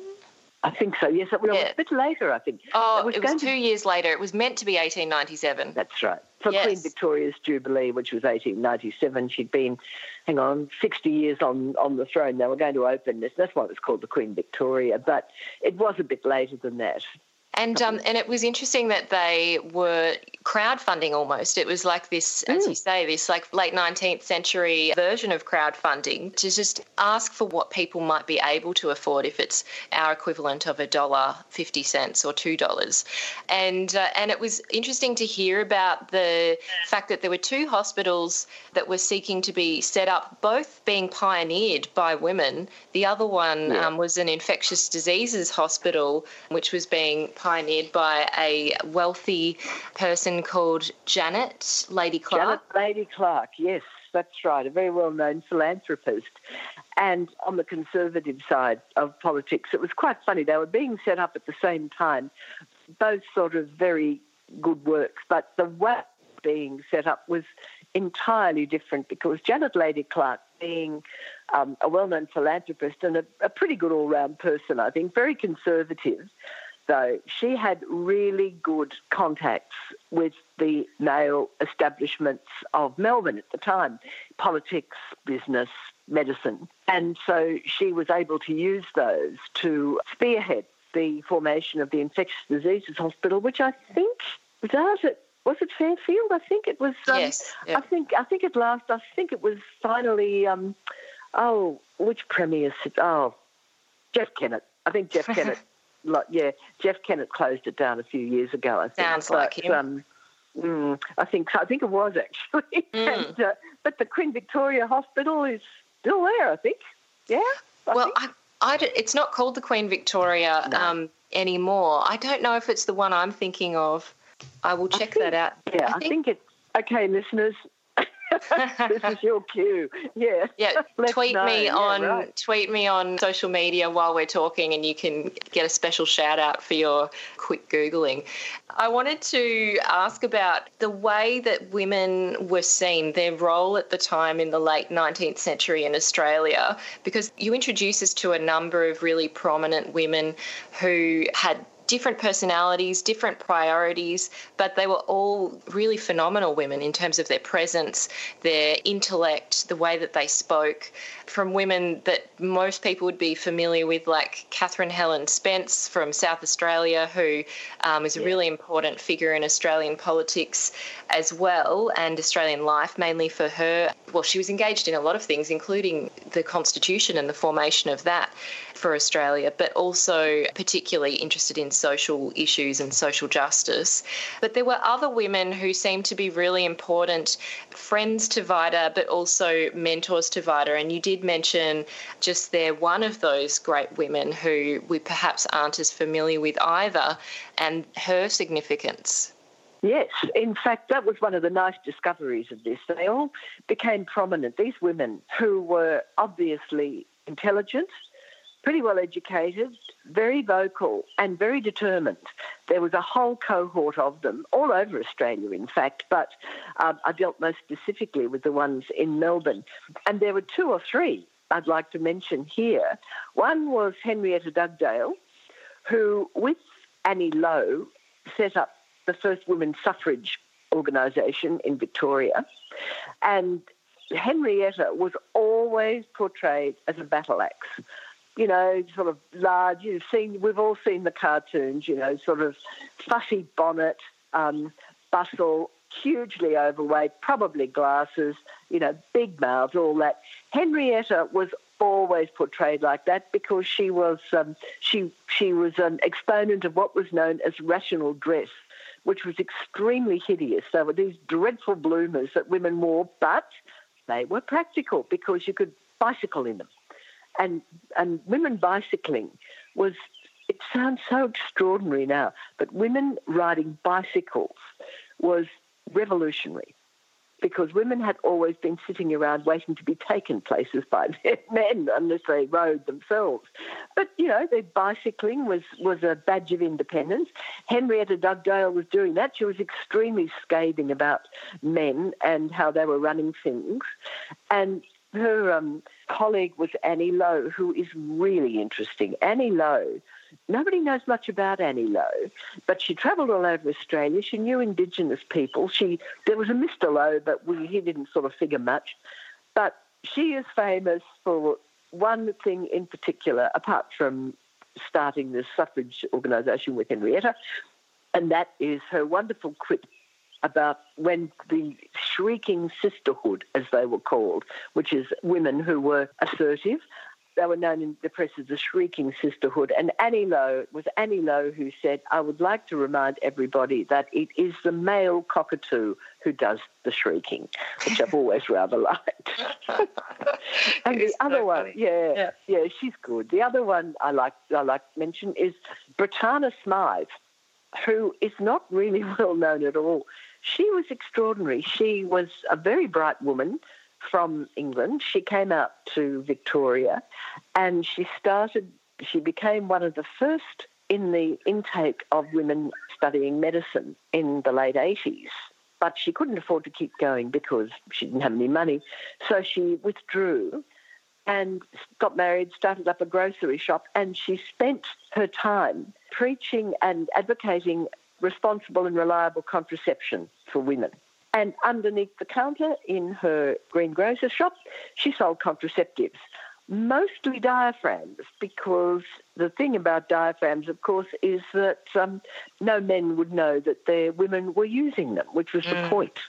So it was very much a woman's decision. And she advertised in the press, and she imported quite a lot of her contraceptive devices from France. And you read the ads and you sort of think, oh, really? You know, that works? But she was terrific. She's about 6 feet tall. She was easily caricaturable, I'm afraid. She was large bosomed and 6 feet tall and wore blue glasses. So, you know, amazing. She was an absolute, yeah. And there are a lot of others. They were the three of the more prominent ones, but there were a lot of women backing them up, just quietly. Yeah. It's so true. Some of those anecdotes were what I really loved about this book, was hearing about those other women as well and getting to know their personalities and the kinds of challenges they had. And obviously she was really, really smart and could have done a medical degree, but she's done really important things like giving lectures on love, courtship and marriage, writing booklets on women's health. So these are just really important things that in the late 19th century are actually quite radical things to be doing, because these aren't public topics of discussion. Certainly not. They weren't either. And, of course, the problem was that there were very few women that women could go to for discussions about these things because, you know, men, you're going to a male doctor, and if you're a young woman, a venturous young woman, you know, you were likely to be refused. Of course you'd be refused. So there was a moral element in it which was absolutely done away with by Britannia Smythe and other women, because they focused on the practical. They really did. And that was why they were so successful, because women went to them because they knew that they would get a fair hearing without judgment. Yeah, it was great to hear about the really interesting setup of an outpatients clinic for women in La Trobe Street in Melbourne, offering pregnancy advice and preventative medical services. And you write that very soon after opening, they had over 2,000 women patients, which is really quite staggering. And they were not just well-to-do patients, it was across the spectrum of people in Melbourne, women who no doubt found it very uncomfortable to talk to a male doctor, but perhaps even the male doctors didn't really understand where women patients were coming from, given that we really only, even today in women's health, don't often have a great understanding about women's health and the importance of women's experiences with their bodies. So, it was really, really nice really to hear. Important. Yeah. Yeah. I just heard the other day that the site of that first clinic, it's near the Welsh Church in La Trobe Street. It's a little white church coming near the library. Oh, yes, yep. Yeah. Oh, and wow. Someone told me that the other day, so I'm just passing that on. I didn't know that, but there you go. I'll look it up. That's so cool. Talking of old churches and buildings, I have got a tweet from Graham Kidd, one of our listeners, who says it's the Queen Victoria Women's Centre. So the building is still there, and that's, I believe, Lonsdale Street, but it is not a hospital anymore. And I was thinking of the Carlton Refuge, which was actually established in 1857 in Carlton on Edward Street. Yeah, and that was established as a maternity ward and a foster home for infants, and was focused on maternal and childcare, and was kind of morphed into various iterations in the mid-20th century. So interesting. Yeah. I was just thinking then that Victoria really was at the forefront of, improvements for women. I mean, all those things that we've just been talking about. And it is even more extraordinary in that case that the Legislative Assembly didn't see their way clear to giving women the state vote until 1908, when there are all these other terrific things going on. It's quite extraordinary. It really is. Isn't it? And I was interested in the fact that the bill in Victorian State Parliament did get passed at that lower house level every time it was put forward, but it was the Legislative Council that kept on pushing it back. I know, yeah. It's not only I really wanted to spend a bit more time on that, but it was part of Vida's story and not main focus necessarily. But the fact that the Legislative Council was so much the province of conservative, rich blokes, which it was, and that sort of needs a bit of unpicking, actually, because you have a look at the difference between the Legislative Council and the Legislative Assembly, and with one sort of forward-looking progressive and the other really being desperately conservative and keen to keep the women out. I think Janet Lady Clark and quite a few of her colleagues were not keen on women having the vote. I think they thought that was a bit much. So that not all the women, of course, thought that women should have the vote, because Vida knew that it wasn't just men who were against this. There were quite a lot of conservative women as well. But just the extent and the concentrated determination not to give women in Victoria the vote has always struck me as being quite extraordinary. And it only happened in 1908, the last of the states to do this, while they'd been the first to even contemplate it, because of the Premier, Sir Thomas Bent, could no longer resist the pressure wasn't just from the Legislative Assembly, it was other parts of society. So he had to give in the end, which he did. Finally. Yeah. And the monster petition that those women put together is actually at the Victorian Parliament, and I did get to see it. It's quite a phenomenal... it's so big, isn't it? So huge. Long. Yeah, it really is a monster. Yeah, it is. Yeah. It really is. To think of, that people were carting around huge pieces of paper and taking it door by door to different women. And also, as we've already just been referencing there, the fact that I think people nowadays might assume that all women, wanted the vote, all women wanted equal rights, but this is not the case. Just like for men, there were men who wanted women to get the vote. There were also men who didn't. That's right. And you do, at the end of chapter 6, mention the fact that Vida's father, Jacob, sat with her in the parliament watching one of these suffrage bills be put forward. But in fact, he wasn't there to support Vida. He was actually there to oppose that bill. So I also found that a really interesting point that you've uncovered. Actually, that was one of the most maddening things about the research, because that came from, I think it was the Age or the Argus, I think it was the Argus, just mentioned that they were sitting together and it was the lion lying down with the lamb, which that's all they said. They didn't say which was which. I mean, you could probably guess, but that is the only real intimation I could find, in print, that Jacob really didn't want this to happen.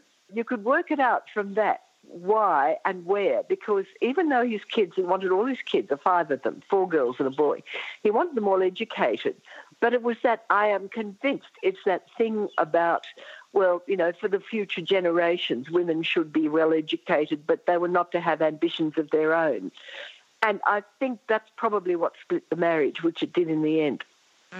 But so it's kind of working backwards from that fact, but Jacob was a fairly peppery character, and the marriage, as I said, his marriage to Isabella didn't work out very well, to the point they didn't divorce, but he went and lived elsewhere, in the same building, mind you, but they still lived separately. But it was just so interesting to see that there was a conflict there, and that's what you have to do when you're doing this sort of work. You think, God, I didn't know that. Where did that come from? Yeah. And you have to find that. Yeah.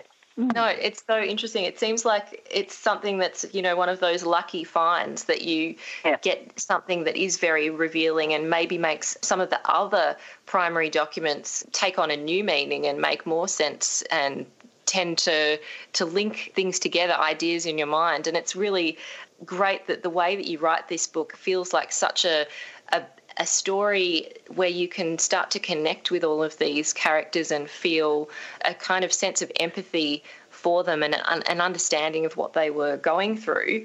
And I wanted to pick up on a couple of things before we get to Vida's run for Parliament, which she did a number of times. But one of the really great things that she did was establish a couple of publications in Melbourne.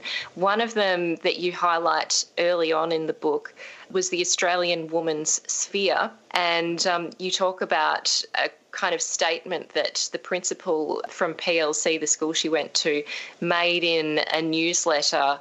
And it was that women's sphere, it is said, is in the home. Truly, but we cannot consent to have the radius from a vital centre arbitrarily limited. The sphere is a circle of chalk which the tide of necessity and the steps of these noble times is obliterating. And, gosh, that's such a great statement, but also very, very radical. Yeah. I was just going to bring in the other publication for discussion, which was The Woman Voter as well. And that is just such a great, fascinating read. To download the PDFs, which you can do from the archives, and read through it. It's just lovely. Yeah, I had a lot of fun with those too, because really they're easy to read. And the clarity, they're very clearly written. There's very little sort of journalistic fussiness that you often see in periodicals of that time. I mean, one thing you notice when you're going through newspapers for this sort of period is the fact that the Bible and Shakespeare were kind of common currency, and people sort of used phrases from both to show how well educated they were. Vida didn't bother with any of that stuff. She just said what she had to say, and so did the contributors to her newspapers. I suspect that she wrote most of both of them, really, although she did go away occasionally and come back and kept it in other people's hands. But I think she always was a strong contributor to it, and I think it's a real tribute to the clarity and force of her writing, don't you think? Oh, yeah. She's clearly very articulate, but also she knows how to speak to everyone.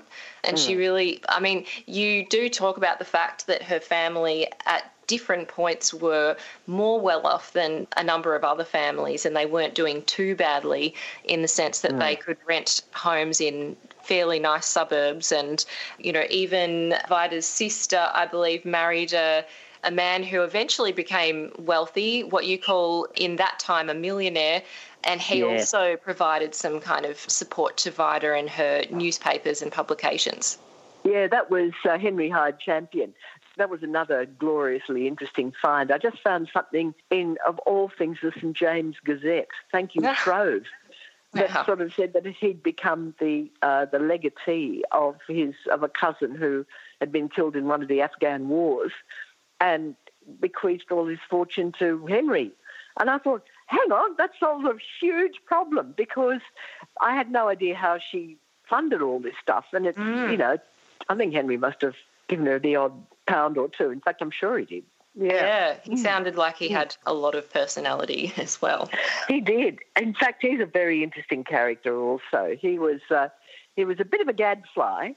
You know, he always supported really good left-wing causes, set up a bookshop with his wife, Elsie, who was Vida's sister, called The Book Lover, and Book Lover's Library, and actually championed quite a lot of new writing at the time, and was, in fact, for a while, George Bernard Shaw's Australian agent. So he's worth a good biography on his own, actually. Really, he's a very interesting bloke. Yeah, no, that's so true. I'm speaking with Jacqueline Kent, who is a biographer, and we're talking about Vida Goldstein, and we're talking about Jacqueline's new book, Vida, A Woman for Our Time. Now, Jacqueline, it's really wonderful to hear and read all about Vida as a political campaigner, because as we've already referenced early on, she was one of those women in 1903 who put her hand up to run for federal parliament in the Senate representing Victoria. And as we've said, there were other women who ran for the Senate and also one who ran for the lower house. And they were all, as you say, progressive independents. None of them were aligned to a particular political party. But Vida was so adamant about not being tied to a political party and was really quite clear that she would remain an independent. And she did go on to contest other elections. So it's interesting to see that she was unwavering in her commitment to being an independent. Could you share with us that first run and the kind of convictions that really made her who she was as a political candidate? She never varied very much. She ran 5 times between 1903 and 1917. And in the last 2 times, she actually ran as a pacifist candidate during World War I, which took a certain degree of fearlessness, I've always felt. I've always admired her for that because, you know, she had to put up with quite a bit. There was a lot of hostility in all her runs. The first one, though, was, good heavens, fancy a woman standing for Parliament, you know, as if it was something really weird. And apparently constitutional lawyers went off to see if she was even eligible. So there you go. But basically her position never, as I said, didn't vary much when she was talking about the rights of women. What she was interested in the first time she went was equality and education. She always felt that the question of whether giving women the vote made any difference was completely irrelevant, which of course it is. She said the point about giving women the vote is not whether it would make a difference, but the point is it is a badge of equal citizenship. Women were equal citizens, therefore they deserved and should have the vote. And she didn't vary from that very much. And what she was after was equality in such things as divorce laws and the role of women and pay, of course, equal pay, and, you know, women having jobs where they were dealing with other women, for example, in prisons, and so on. And so all those things, it was all to do with equality. She always also felt, and she was very strong on this, that women alone understood the issues that confronted women and children. men didn't have a clue and that they needed to be educated about this, and women in Parliament was exactly what was needed for that to happen. And she also didn't think that women should have any particular deference due to them. It was getting the same rights as men that she was keen on. The education side of it was she was very keen to put up her hand to see that women understood what their new right to vote actually meant and the influence they could have. And she travelled around Victoria for 2 months. It's quite extraordinary when you look at in summer, wearing all those enormous clothes with one trunk. She would travel around, and everywhere she went, she was a phenomenon. Everybody sort of flocked to hear her. And she showed she was pretty good on the hustings too. She did something that no woman had ever done. Apart from speaking in public, which women were not supposed to do because, it was not something that women didn't push themselves forward, right? That was the idea. But she was very quick on her feet, and when she got hecklers, she knew exactly how to deal with them. At one meeting, she looked at a group of people and said, well, have you any other questions? And they didn't. And she said, well, good. Well, in that case, I'll ask you some questions. And what do you think about this? What do you think about that? I need to ask you questions because I need to know what you think if I get into Parliament. I mean, really smart way to do it. And, of course, she was also pretty good at the put down. There was one bloke who said, don't you wish you were a man? And her reply was, don't you wish you were? So she was extraordinary. Yeah, I think she was absolutely wonderful. And that's the pattern that she carried on with all her other attempts to get into Parliament. With the first time she tried, she got about 51,500 votes, which was about half the number of votes that the most successful male candidate got in Victoria. They changed the system shortly afterwards. In 1924, voting became compulsory. It was not compulsory, and it was first past the post in voting. I suspect that now. In fact, I do think, and I've had a bit of pushback about this, but I really do believe that had the current system of Senate preference and election been there at the time, I think she would have got in. Well, 51,500 votes is a lot when you're thinking about it. And you do say that voting wasn't compulsory at the time, and also that just because she was a woman didn't mean that women would actually vote for her, which was one of the points that Catherine Helen Spence somewhat brutally made. She sounds like she was particularly a realist, but it is true that although Vida was saying, loyalty to one's sex is important in this situation, it didn't necessarily end up that way. You couldn't expect that every single woman who had the vote was going to choose Vida in Victoria. No, that's absolutely true. And to do her justice, Vida never got bitter about that. She sort of thought, oh, well, that's the way it is. And she talks about one of the reasons she didn't get in the first attempt was the prejudice of sex, was one of the phrases that she used. She didn't say the male prejudice of sex, or not enough women voted for me, etc. She just left that one open, and I think that was pretty much how she felt, that she didn't really expect every man or every woman, as you say, to vote for her just because she was a woman. And in terms of the other runs that she had, she did run in the seat of Kooyong, which is, nowadays known as a very blue ribbon Liberal with a capital L seat. And even then, I believe Kooyong was quite a well-to-do suburb or electorate, wasn't it?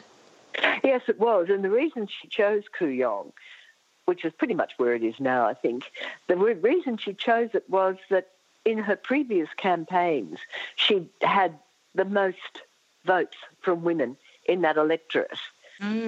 She was unfortunately standing against somebody who'd already been a parliamentarian, Sir Robert Best, and, he actually did quite well and she didn't. And he'd been the member before. So she really, she didn't really have much chance with that. But I really think I'd like to sort of talk a little bit about this independent business, because everybody said, the reason she didn't get in was that she wasn't a member of a political party. Well, they weren't exactly knocking down the doors to get to her, you know. I mean, they were male establishments. They had both the Conservatives and Labor had already set up the way they were going to run pretty well forevermore, the way they run now more or less. And, you know, she was knocking on the door to be let in and they weren't going to let her in. The Trades and Labour Council actually supported her a couple of times, I think. But the political parties didn't, and it was the same with the other women who stood. All the women, up until about 1943, all the women who tried to stand for national parliament stood as independents, and none of them got in. And it is because, I think, of the party organisation. Yeah. Yes. Well, I mean, even when we have heard, of course, that Susan Ryan passed away over the weekend, she was the first female Labor cabinet minister at the federal level, and that was in the 80s. So, that's right. You know, these are very male-dominated parties with a very particularly blokey culture that even some of the men didn't quite fit into. No, that's right. Of course, if you're thinking about Labor, it's probably even more so given the prominence of trade unions within Labor at the time. So, yeah, it's a very important point that you make about the parties, no doubt, not really desperately trying to recruit women as parliamentarians because they'd like to get elected themselves. Well, that's right. And even, I quoted in the book, I think, a woman who was the coordinator of Emily's List in Victoria said really that women have very little to do with the organisation of the Federal Labor Party. And, of course, it's certainly true of the Conservatives. But they don't. The guys run the game, basically, still. They do. That's very true. Yeah. And one of the interesting points we should make, because we've said that the first women elected to federal parliament were elected in 1943, and Vida died in August 1949. So she did actually see women finally make it, 2 women, which I guess is a nice thing to see at least, is that she saw it eventually happened, but obviously it wasn't for her. No, and in fact, she did write letters of congratulation to those first successful women. But, you know, there were lovely echoes of 70s feminism later on because she wrote to friends. She used to get really frustrated in the 20s and 30s because they weren't radical. Women were not radical. They weren't doing what the right thing. Well, I mean, they were in the middle of a depression apart from other things. But really, you hear women who came to, Susan Ryan's generation, I guess, who came to prominence in the 70s saying exactly the same thing about young women now. I think it's what always happens, actually. Yeah. But it's not true now. I mean, I can't imagine even 10 years ago that, you know, Malala and Greta Thunberg would have gained any prominence at all, let alone having the courage to stand up and do what they've done. Institutionally, though, I don't think a lot's changed. Yeah, the way that politics is done, the game that's played, and the parliament as well, it is very much the same. And it is a constant discussion for debate really about have things changed? How do you change a system that is just so set in its ways? And some people have suggested that it's about having more role models, but I would say it's not, you know, that's important to see that, you know, you can actually do this, you can put your hand up, but it's so much more than that. And yes.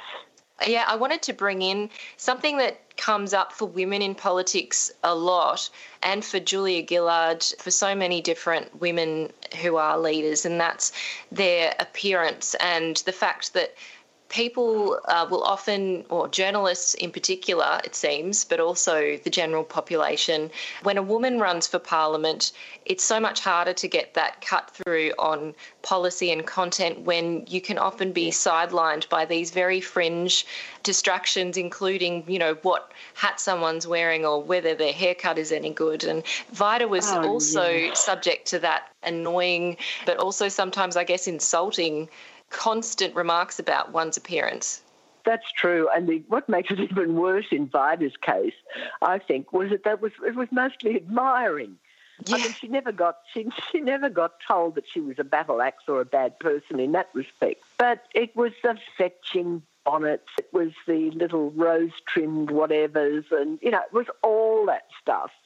And she was always praised for the beauty of her dress. And in fact, when you look at the photograph, she was pretty good. She turned out really, really, really beautifully. She was beautifully turned out. But, you you know, and if you call people on that, they'll just say, but we said nice things about her, you know, as if that counts really. And as I say in the book, it's a pretty short road between Vida's fetching bonnets and Julie Bishop's wedge shoes. I mean, really, it's never changed. And that brings in the role of the press, of course, which has been mostly unremittingly hostile to or reluctant to engage with women in that way. And I think Susan Ryan, the late Susan Ryan, would have agreed with that, because she got a really bad rap when she wanted to take money away from private schools, as you recall. She did. She got she decided that they were all too rich, so the press gave her hell, absolute hell, and it was damaging the party, so she had to be demoted. She was. So frustrating. Yeah, I know. Yeah. It happens so many times across history. It repeats. Oh, yeah. Yeah. Just finally, I wanted to bring in something else that is interesting to me, in the sense that Vida never married or had children, which to me it shouldn't be a big deal, but at the time it no doubt might have been noted, but I wondered whether it was. Was that something anyone noticed? That's interesting, isn't it? No, because I think people took for granted at the time that any woman who was going to be prominent or seek prominence in any public area was ipso facto not married or with children. Well, Enid Lyons knocked that one on the head with having 11 kids or whatever she had in 1943. But I think that was part of it. She was never stigmatised as a spinster because she was far too stylish and smart for that. But I wonder too about her relationship. She was very close to Cecilia John, who was one of her great helpers during the World War I campaigns. They were close. They travelled together. They were a power unit. I am pretty sure they probably were a couple because Cecilia did identify as lesbian, where Vida never did. But I think they probably were. But, I mean, how do you know, really? It's I actually thought that Vida was one of these people who she never used, as far as I can work out, she never flirted, she never did the sort of played those sort of sexy games with men.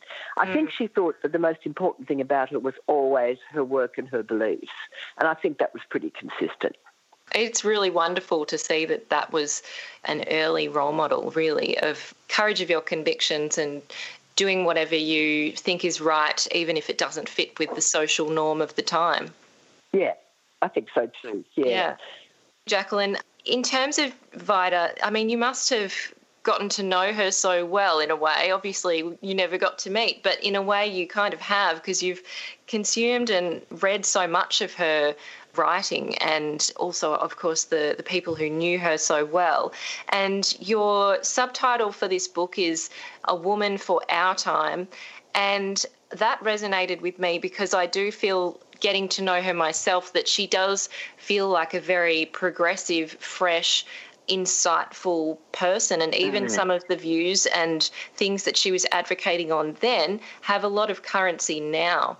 That's right, yeah. Yeah, I just wanted to ask about her present day legacy, and if you were thinking of ways that would appropriately recognise her achievements and her importance. Of course, this book is one great way of doing that, but are there things that you feel should be done or could be done to better remember great women like Vida Goldstein that you've gotten to know? Oh, yes. I think it would be one very good step would be to make the seat of Goldstein, which was gazetted in 1984, make that a very much woman's, make sure a woman always held it. Because it's never been held by a woman. I think really? Tim Wilson's the member now. No, Tim Wilson's the member now. There are a couple of, it's always been liberal held and held by a bloke. And several of the people who have occupied that seat have beliefs that Vida would have absolutely excoriated. So that would be one thing. I don't know, things named after her, please. Yeah. Yes, yeah. The usual things like Well, societies, lectures, hospitals, roads. It would be really nice if we were much more aware, and this is not just Vida, but it would be really, really good if we were much more aware of the people whose names, particularly women, whose names are given to things. You know, what is the Rose Scott Lecture? Who is Rose Scott? That kind of thing. And I think we are notoriously bad at this. We really are. We do not put blue plaques up on places where famous people have lived, particularly famous women, and we really should, because honestly, dealing with Vida and all that, we do have quite a lot to be proud of and to recognise, and we should, and we don't. Yeah, that's so, so true.